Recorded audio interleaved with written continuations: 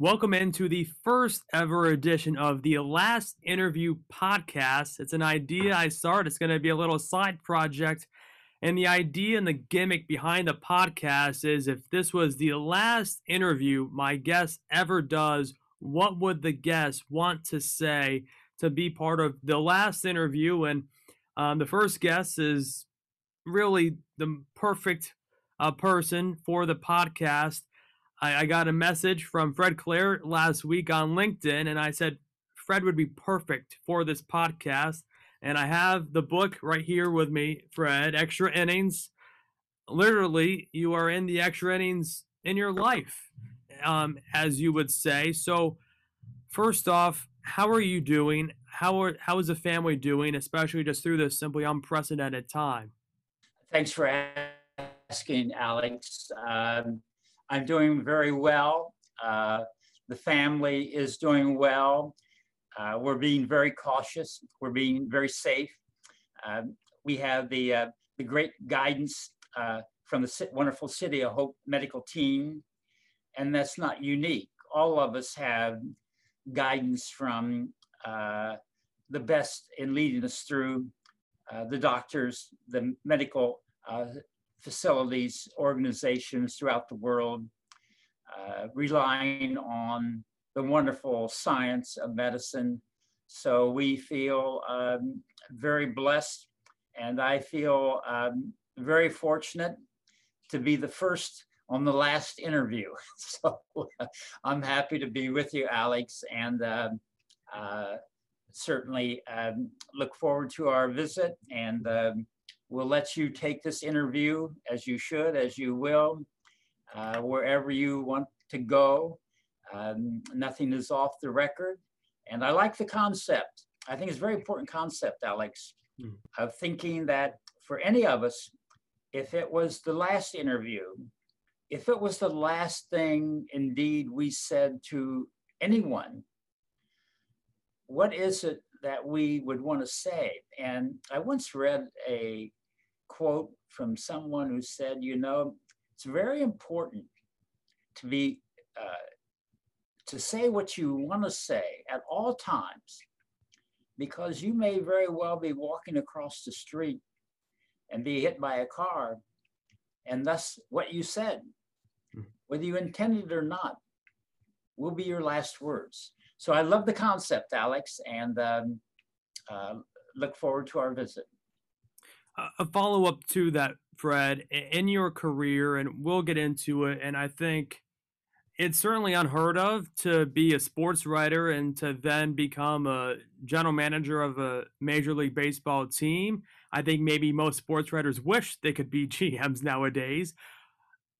How important is simply being truthful at every point, not only in your career, but just simply in life? I think it's one of the most important characteristics that we can strive for. And being fortunate to have an involvement with some wonderful educational institutions, USC, Long Beach State, Caltech, Fordham. I've always said to the students that the most important thing that you possess is your credibility. And if you lose it, it's very hard to get it back. In fact, I would say it's impossible to get it back. So the most important thing we have is our credibility. And I've always also, as part of that, said that if you're in a position that you're asked a question, you have the right to say, it's by law, really, I prefer not to answer that. And that's a legitimate answer. It might be interpreted in many different ways, but that in itself is the truth. You prefer not to answer. To lie is to do great harm to yourself. And I think that is critically important. And as a characteristic in each and every one of us, Indeed, if it's not the top, it's got to be right near the top. And I know that it is. What do you value most in life? Um, I value the blessing of life. I value life itself. And I've come into a fuller appreciation uh, when you're told by doctors that your life is in jeopardy, as mine was due to cancer. Uh, it was rather strange, Alex. It wasn't fear that struck me. It was appreciation that struck me. And I certainly wouldn't say that's true for all. My cancer diagnosis was at the age of 80. So I was in a different timeline of life. I wasn't 20 or 30 or 40, I was 80. I had been blessed with a wonderful, wonderful life. And so for me, it was two things. It was the appreciation of life and my determination to do everything I could to continue life, because it's the greatest value, it's the greatest blessing that we have. Where do you think that determination comes from? Because I feel like in nowadays, so many people, if they experience failure early on in their lives, if they're 30 and lose their job, their life is over. Or if they're 50 and they go through something, their life is over. But for you, where you are in your point, like you said, you know, when you first got your first diagnosis of cancer, you were in your 80s and you still had that determination to continue living your life that you live. So where do you feel like that determination comes from? I think again that I was blessed, and I'm not sure how all of this comes about, but I've always been blessed or feel fortunate to have a very competitive spirit, as those who know me know. I was never certainly I was never a great athlete. I was never an accomplished athlete in high school or in college. My highest degree of competition was the junior varsity basketball team at the Mount San Antonio College or junior college. But I was probably the first guy on the floor, and I was probably one of the last to leave. I just, I've always loved the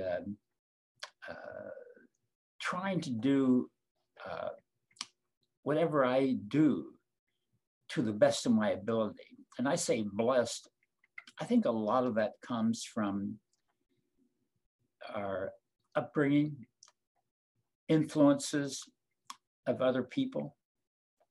Certainly we're blessed if we have a good foundation in our own families, but doesn't necessarily have to come from our own families.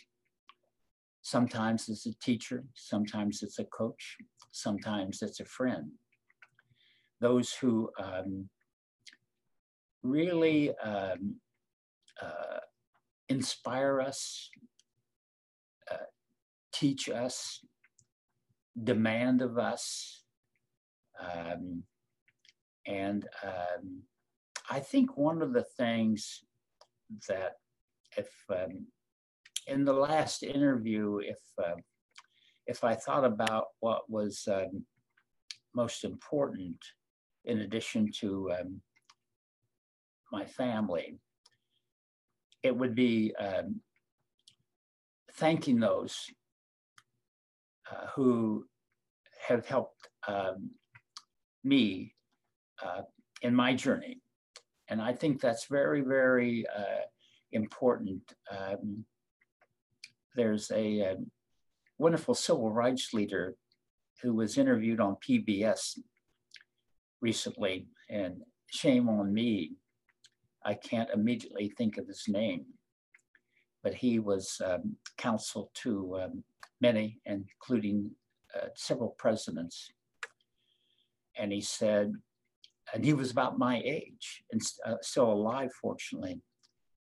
He said, I didn't get to this point without help. And I want to acknowledge those who helped me. None of us, no one, I believe, can achieve true success without help, without support, without guidance. We can't do that alone. In the book, Extra Innings, I wanted to underline this quote that Phil Regan said about you. He said that Fred always said, they may have more talent, but they will never outwork us. And I feel like not only will they outwork us, but you didn't let anyone outwork you. How important was that in your career in baseball? Well, I, again, was inspired by other people, and the thought of achieving actually became even more into full view when I joined the Dodgers in 1969. I had seen it through my own life and own enjoyment of sports, but now I was getting to know some of the greatest professional baseball players in the history of the game. So I had a full view of those people who were so determined, and I was so fortunate because I got to know many of them as they reached kind of getting close to the top level of their profession. And I could see a common bond for so many of them. Not all, because some got there with incredible gifts of physical ability. But I saw others who reached a level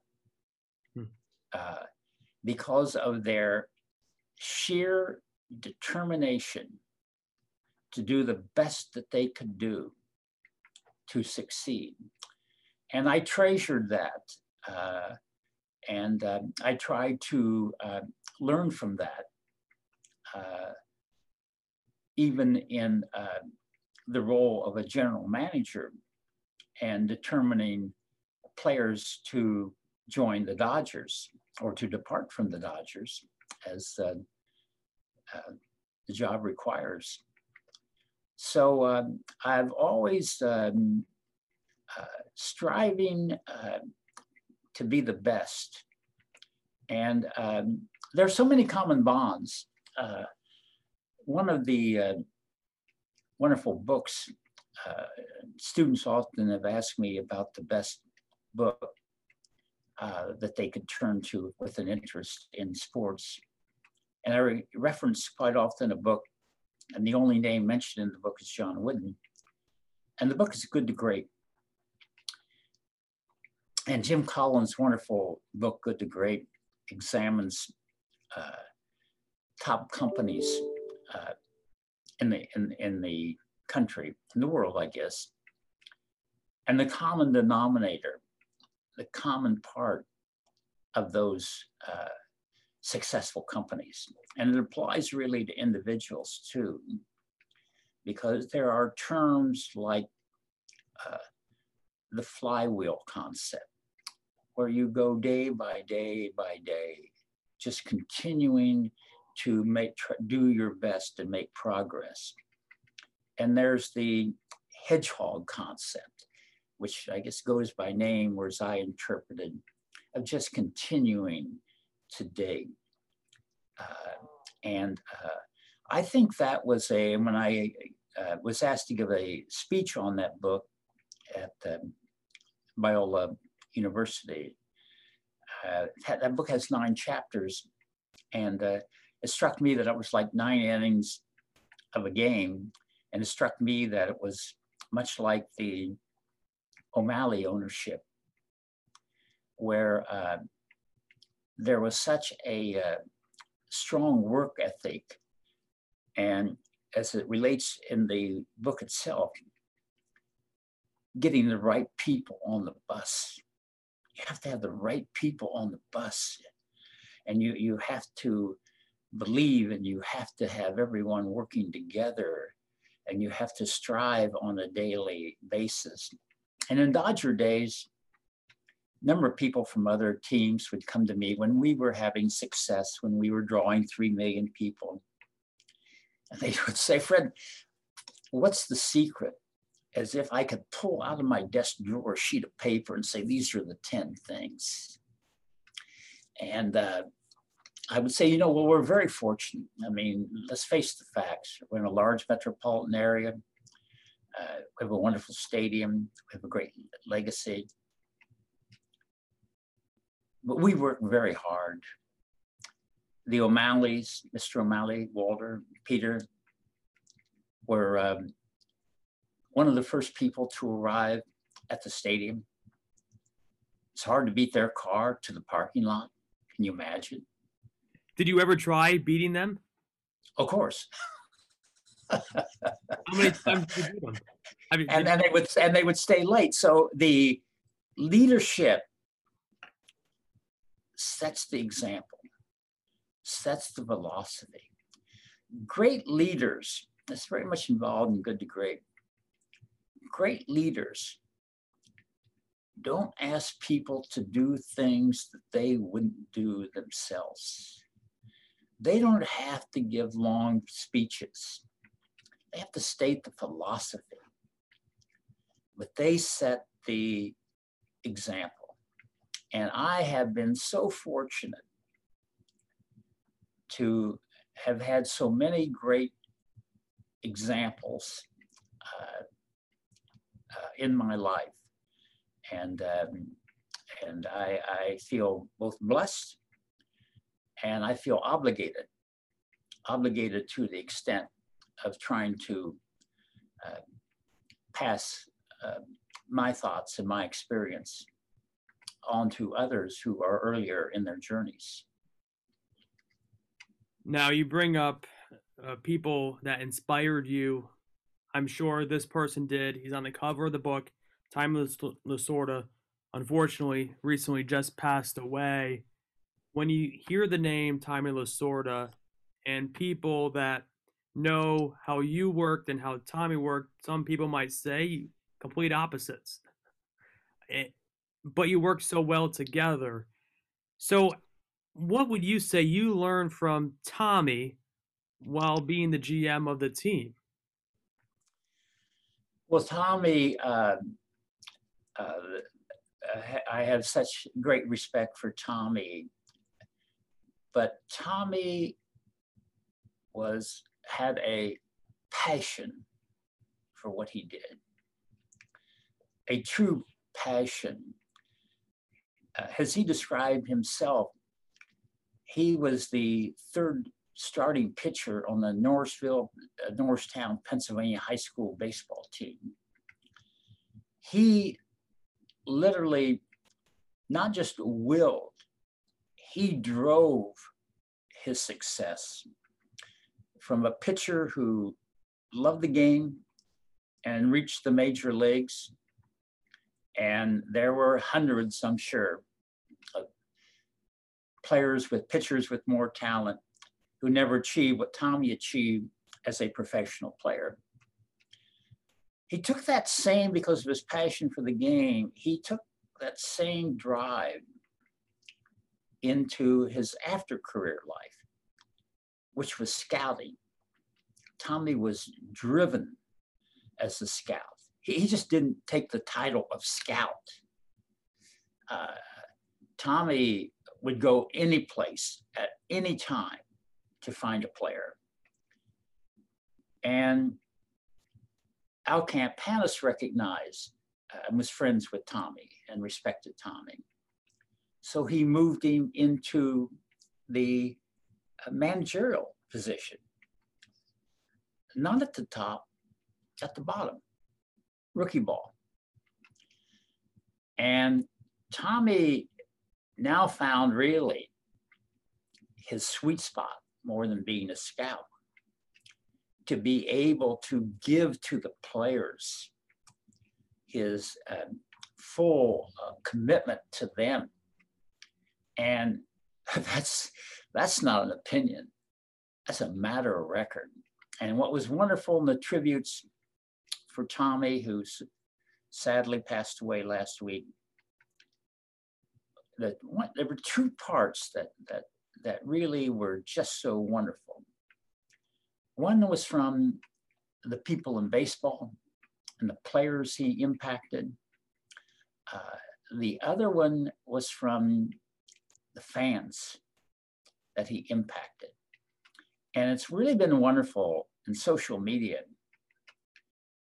There isn't anyone that I know who ever met Tommy who doesn't have a memory of Tommy.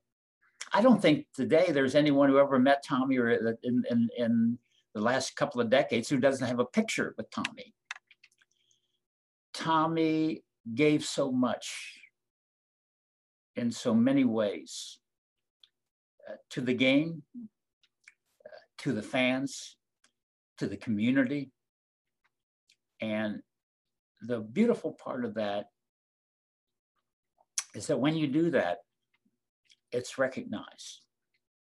And the tributes to Tommy have been just tremendous and will continue forever. When you think back as your time as a sports writer, and let's say you had to cover you and Tommy and that Dodgers era, how would you describe it as a sports writer? Well, I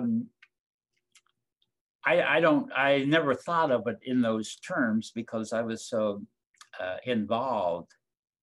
I think, though, that history overall has done a great job in that description. It's interesting when I think of Tommy and sports writing days. Tommy and I met in the spring of 1969. I was a writer, you reference writing, covering the Dodgers. So that was my relationship. Tommy was the manager of the Spokane team. And so we became very good friends very quickly. We would go out to dinner any number of times during the week. And it was usually Tommy, myself, my dear friend John Webush, the late John Webush, who covered for the LA Times, went on to great fame as an NFL marketing executive, books promotion. And usually there would be a scout who happened to be in town or in Dodger town, or someone from the minor league system. So I got to know Tommy very well. And again, in one spring, we became very, very close. I didn't know that Tommy was going to become the manager. I certainly didn't know I was going to become the general manager, but I knew Tommy. So I probably mentioned, maybe even bragged a time or two that I had played a little high school baseball. And he said, Tommy loves to challenge people. He says, okay, why don't you take infield with us one day? I said, okay, I'll do that. So, and we were close, but this is Tommy. So one day, early on in the spring, I'm about to get on the bus to go to Orlando to cover the Dodgers' main team in a spring training game with the Twins. Tommy's in a Spokane uniform. The bus is parked right near the field where Spokane is playing Bakersfield. So as I'm getting on the bus, he calls me and says, "Hey, Fred, he said, I thought you said you wanted to play for us. We've got an exhibition game today. My Spokane team's playing Bakersfield." I said, "Tommy, I said I wanted to take infield." Oh, he says, "Oh, so you're not up to playing a game." He said, you don't mean what you said." He said, "Get on that bus and never mention it to me again." And like Tommy, you really don't want to challenge me. I said, "Okay, where do I get my uniform?" So you go down and see Jim Mewey, minor league clubhouse, and he'll give you a uniform. I said, "Okay." So, I was relatively a young guy. I was as young as some of the players. I was 32, I guess. So I go down, I get my uniform, and I come back. And I said, "Okay, Tommy, I'm ready." He said, "Okay, go coach, go warm up." So I warmed up. So I've warmed up on the sideline. So now I come back again to the bench. This is the Spokane team with, among others, Bobby Valentine and Peshoric and any number of the Dodger greats to be. So he said, "Okay, go coach first base." And I said, "Hey, Lasorda, I didn't come here to coach." He said, "Okay, pal, next inning, you go play shortstop and replace Bobby Valentine." I said, "Okay." This is covered in my book, Fred Clare, My 30 Years in Dodger book. So I replaced Bobby. And so I'm coming to bat, and Bakersfield team has a young left-hander that I had heard about who could really throw. And I get in the batter's box, and I must have looked fairly good in my uniform. I was in fairly good shape. And the catcher looked up at me and he said, "You were with the big club last year, weren't you?" I said, "Hey, kid, just have me throw the ball." And they found my weakness immediately, 3 fastballs, and I was headed back to the bench. Billy Williams, the National League umpire, had been sitting on the bench with Tommy. When I came to bat, Billy said, "Hey, Billy, wait till you see this guy.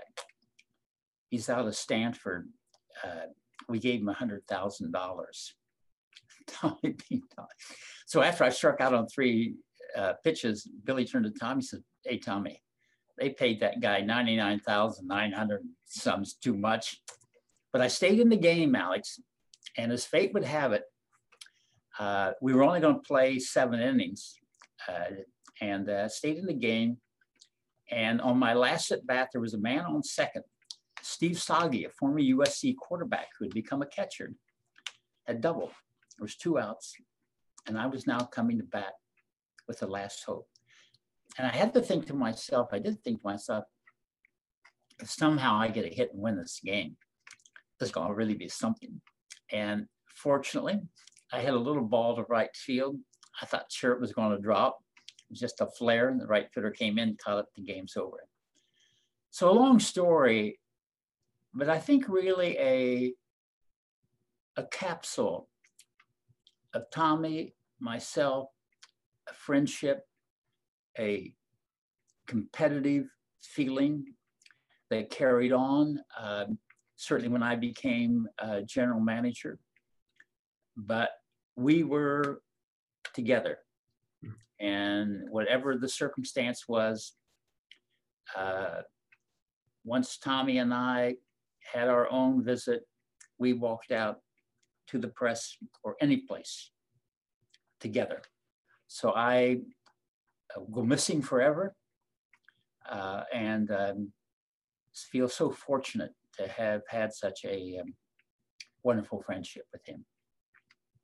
And again, in this book, it touches on also the great relationship you two had together.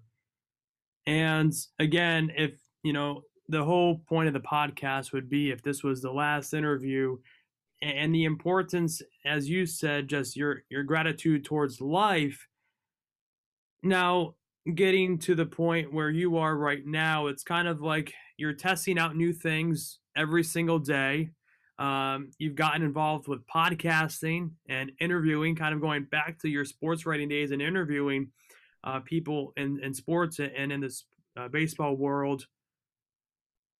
What did you take away most from your career as a sports writer? Uh, I think that I loved the daily challenge of the job. I loved the creative part of the job. I'm really tuned to things happening now, today. And as the sports editor of the Pomona paper, you walk in the day's beginning and you have a blank sheet. And you're going to take the writing that you and others have done and you're going to lay it out and it's going to go to press. And think about it. That afternoon, you have your work right in front of you and everybody else to be judged. I love that. And I always thought, as hard as we worked and what we produced, how can we do that better tomorrow? And I took that same mindset into the world of baseball. We put together a team for a season, ultimately for a day's game. We are going to be judged harshly at times, deservedly at times. How can we do that better tomorrow?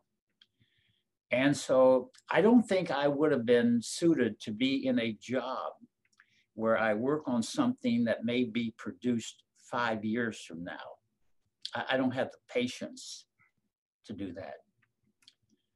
I love being productive every day. And I think it's an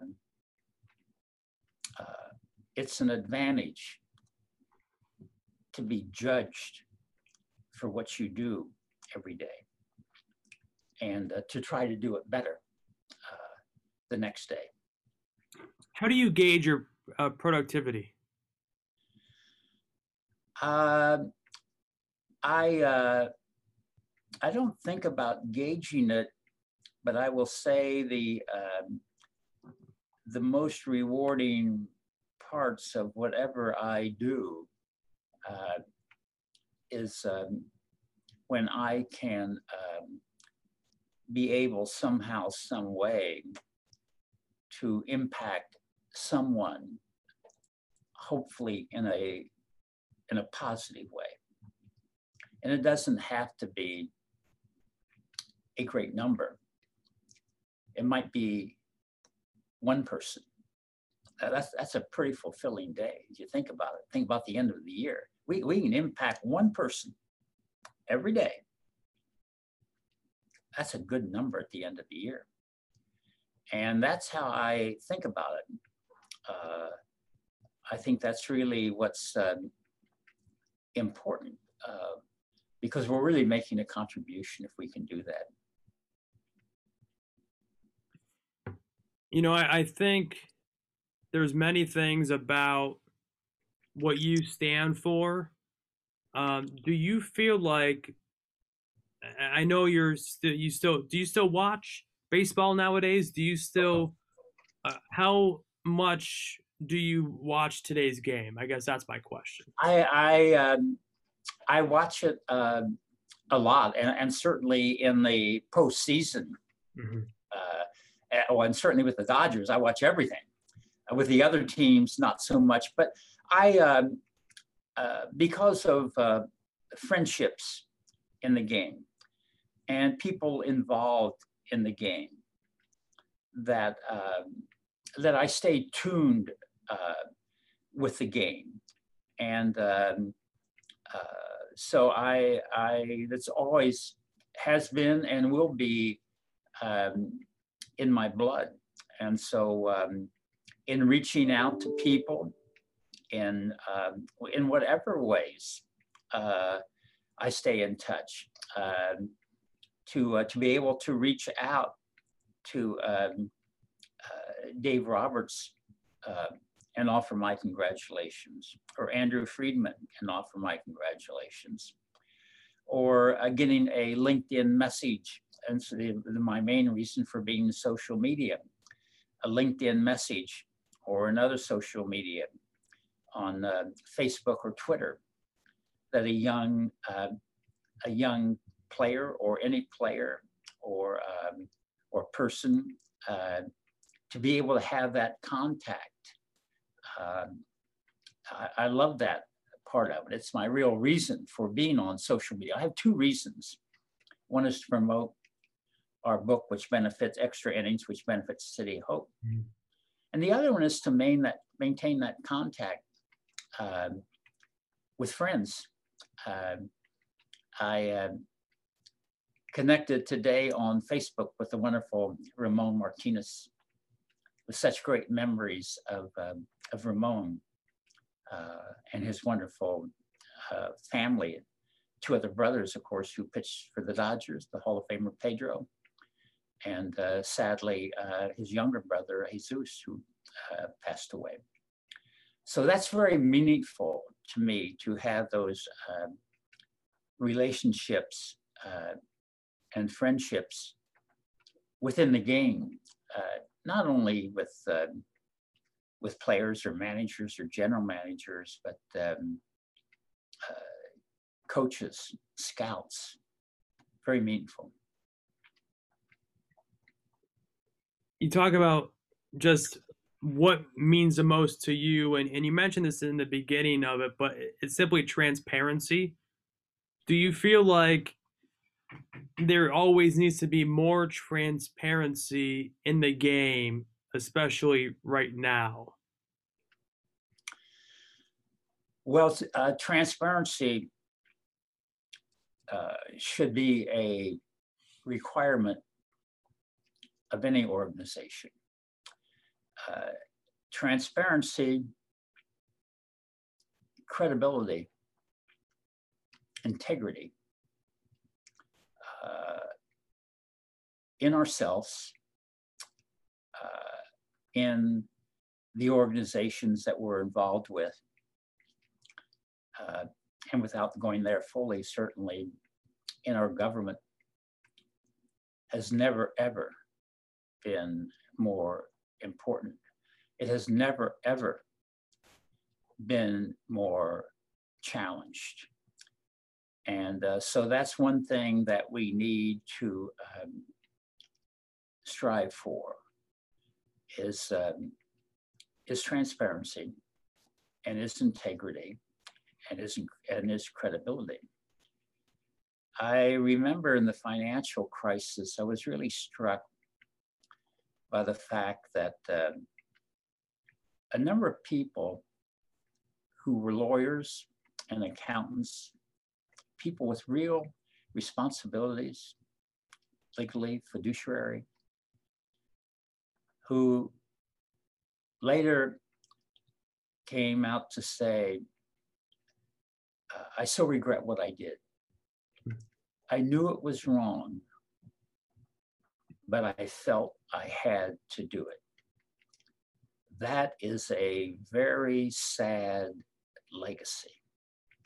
Most of us are fortunate to know right from wrong.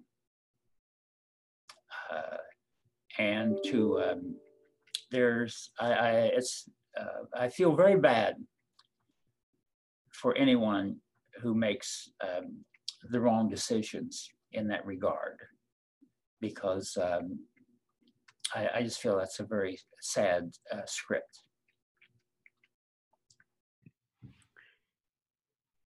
Do you feel like you have to live almost every single day making sure you don't live with any regrets in life?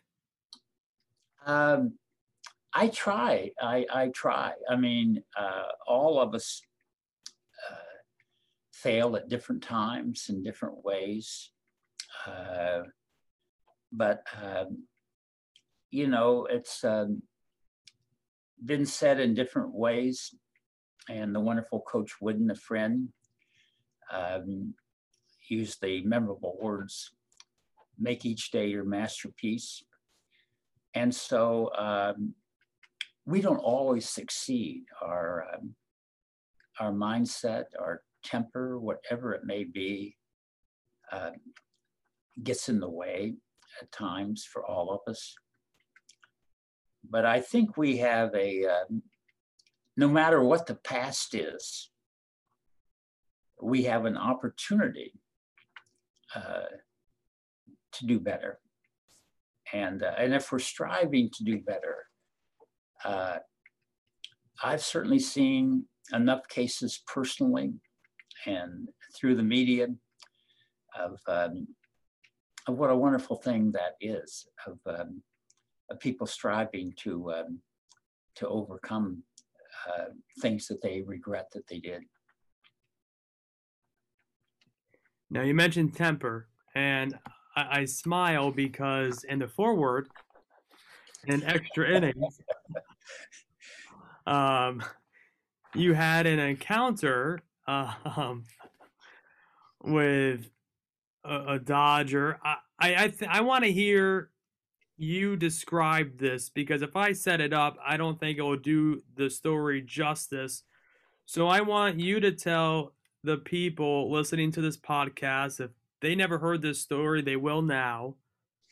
But how would you describe this moment in your career? Well, thank you, Alex, for the mention of the book. And I'll give it a plug myself, because that story that you mentioned of the little encounter that Kirk Gibson and I had is accurately reported in the foreword by the wonderful LA Times columnist Bill Platchkey, who I asked to do the foreword and had no idea what angle he would take. But he decided to take the angle in describing me. I think his first words were, Fred Clare's a fighter. And then he goes on to say, you may not recognize it, but I heard it and I know it. And signing Kirk, of course, before the '88 season proved to be such a wonderful, memorable experience for all of us involved with the Dodgers. But after that wonderful '88 season, and in '89, there were a number of things where Kirk wasn't happy with living in Los Angeles.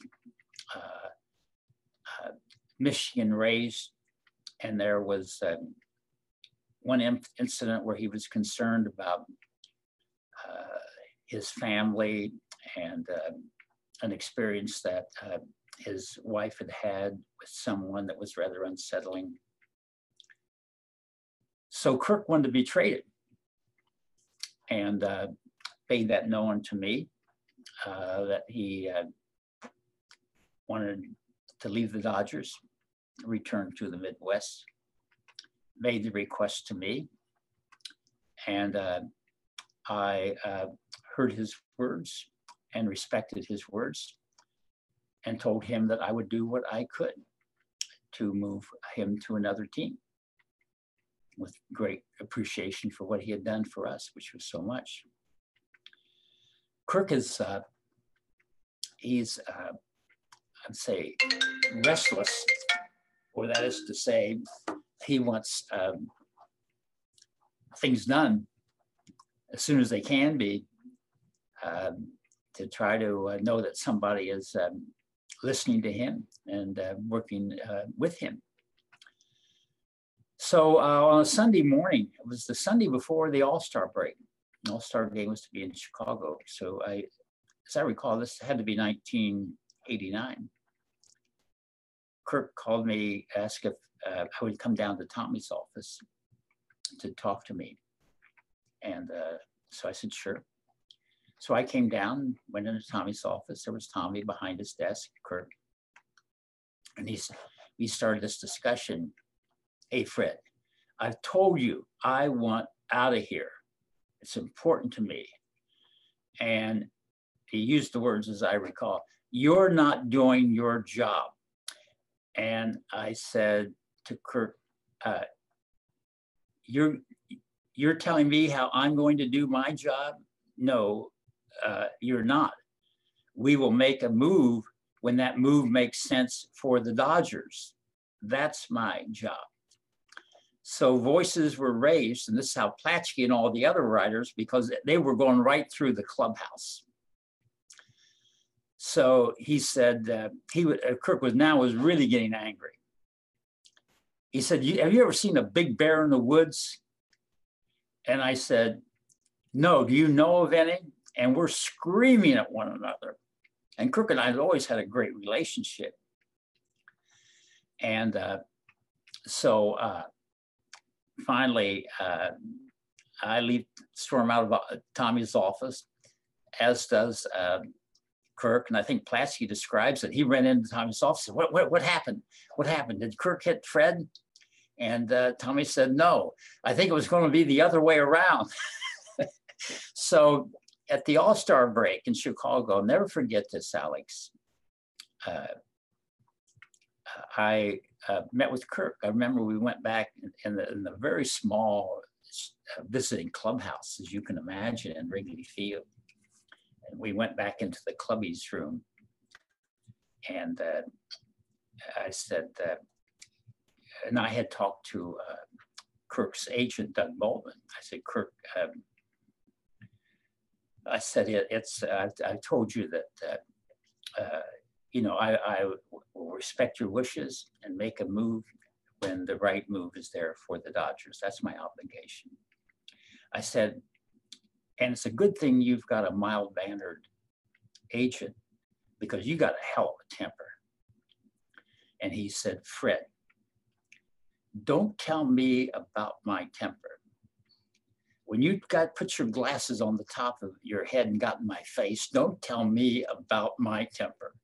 But he said, I want to tell you something, Fred. I will give you and the Dodgers everything I have for as long as I'm here. And I said, I know you will, Kirk. And when Kirk fulfilled his contract with the Dodgers, he sent me his book signed with the statement that, Fred, I will always be grateful for what you did to bring me to the Dodgers. And you are a true Dodger in every way. So we have,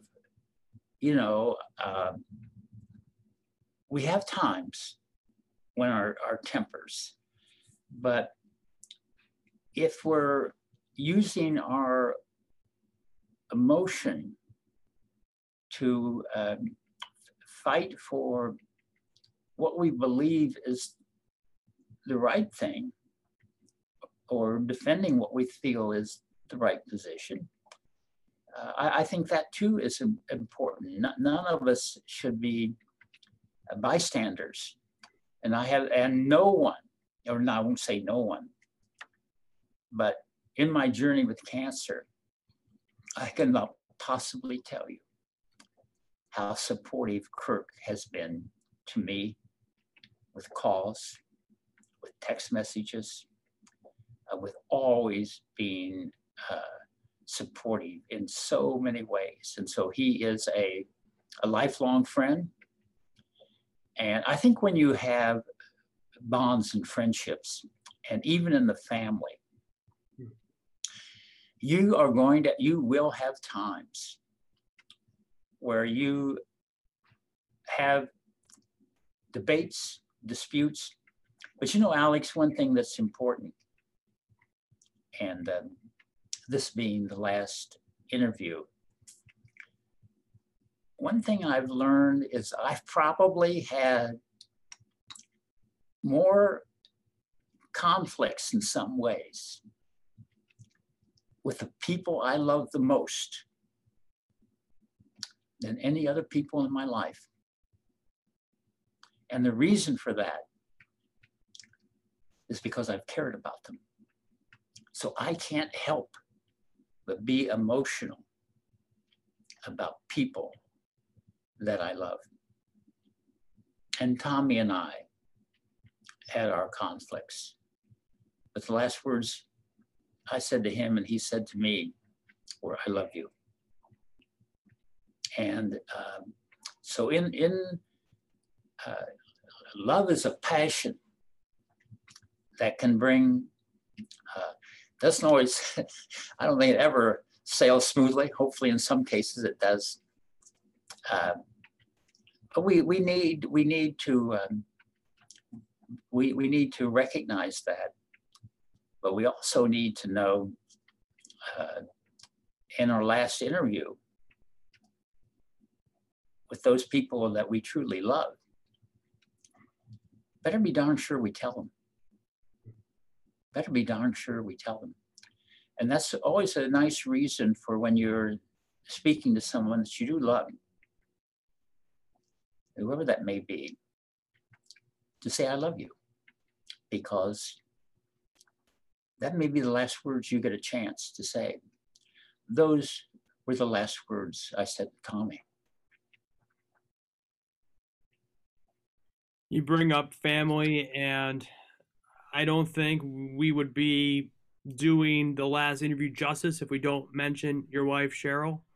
How much has she meant to you throughout not just your career, but in these last 4 to 5 years with your battle with cancer? Well, Cheryl has always been there. And one of the wonderful things about the book Extra Innings is that one can go to the reviews on Amazon. And it seems to me there are two main themes. One is City of Hope must be quite a place. And two is Cheryl must be quite a caregiver. And that seems to be the case in my mind. And if that's true with the readers, I know we will have hit a home run. Because this, and I told the author and I told the publisher, this is not going to be a Fred book.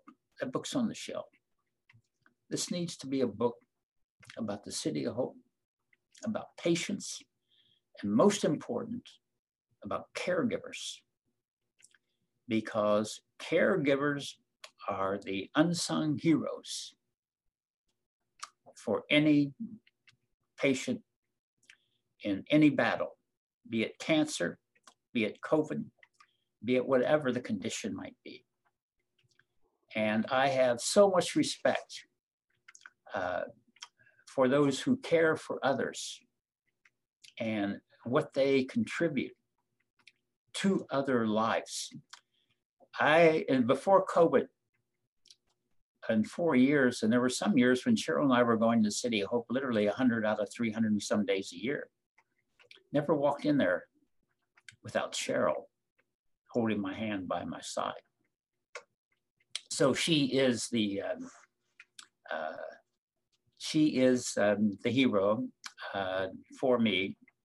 And when I can remember, I signed my first book 20 years ago to Cheryl, my 30 years in Dodger Blue. In that book, I signed, "You are the wind beneath my wings."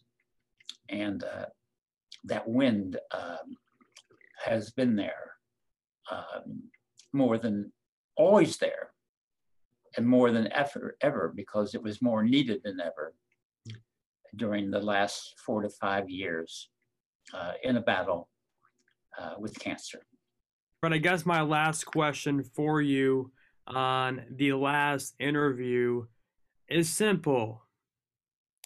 If someone asks you, who is Fred Claire, what would you tell them? Well, I pretty basic. He he tried to do his best.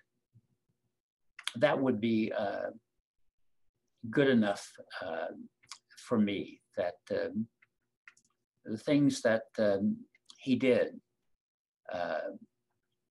he gave it what he had. He tried to do his best. That's good enough. I love it. But Fred, I want to say thank you for coming on this podcast. Like I said in the beginning of this, there isn't anyone better to start off this podcast journey than you. You still mentioned that you are very active on social media, very active podcasting. And then again, your book, Extra Innings, which talked about the City of Hope and the great people working there. Where can people get the book, follow you on social media, and follow along through you right now? The book is available on Amazon. Fred Clare, Finding a World Championship Team at City of Hope. I'm on Twitter, LinkedIn, and Facebook, and welcome any thoughts, and certainly welcome and appreciate all of the support that the book Extra Innings has received, because all of the net proceeds go to City of Hope.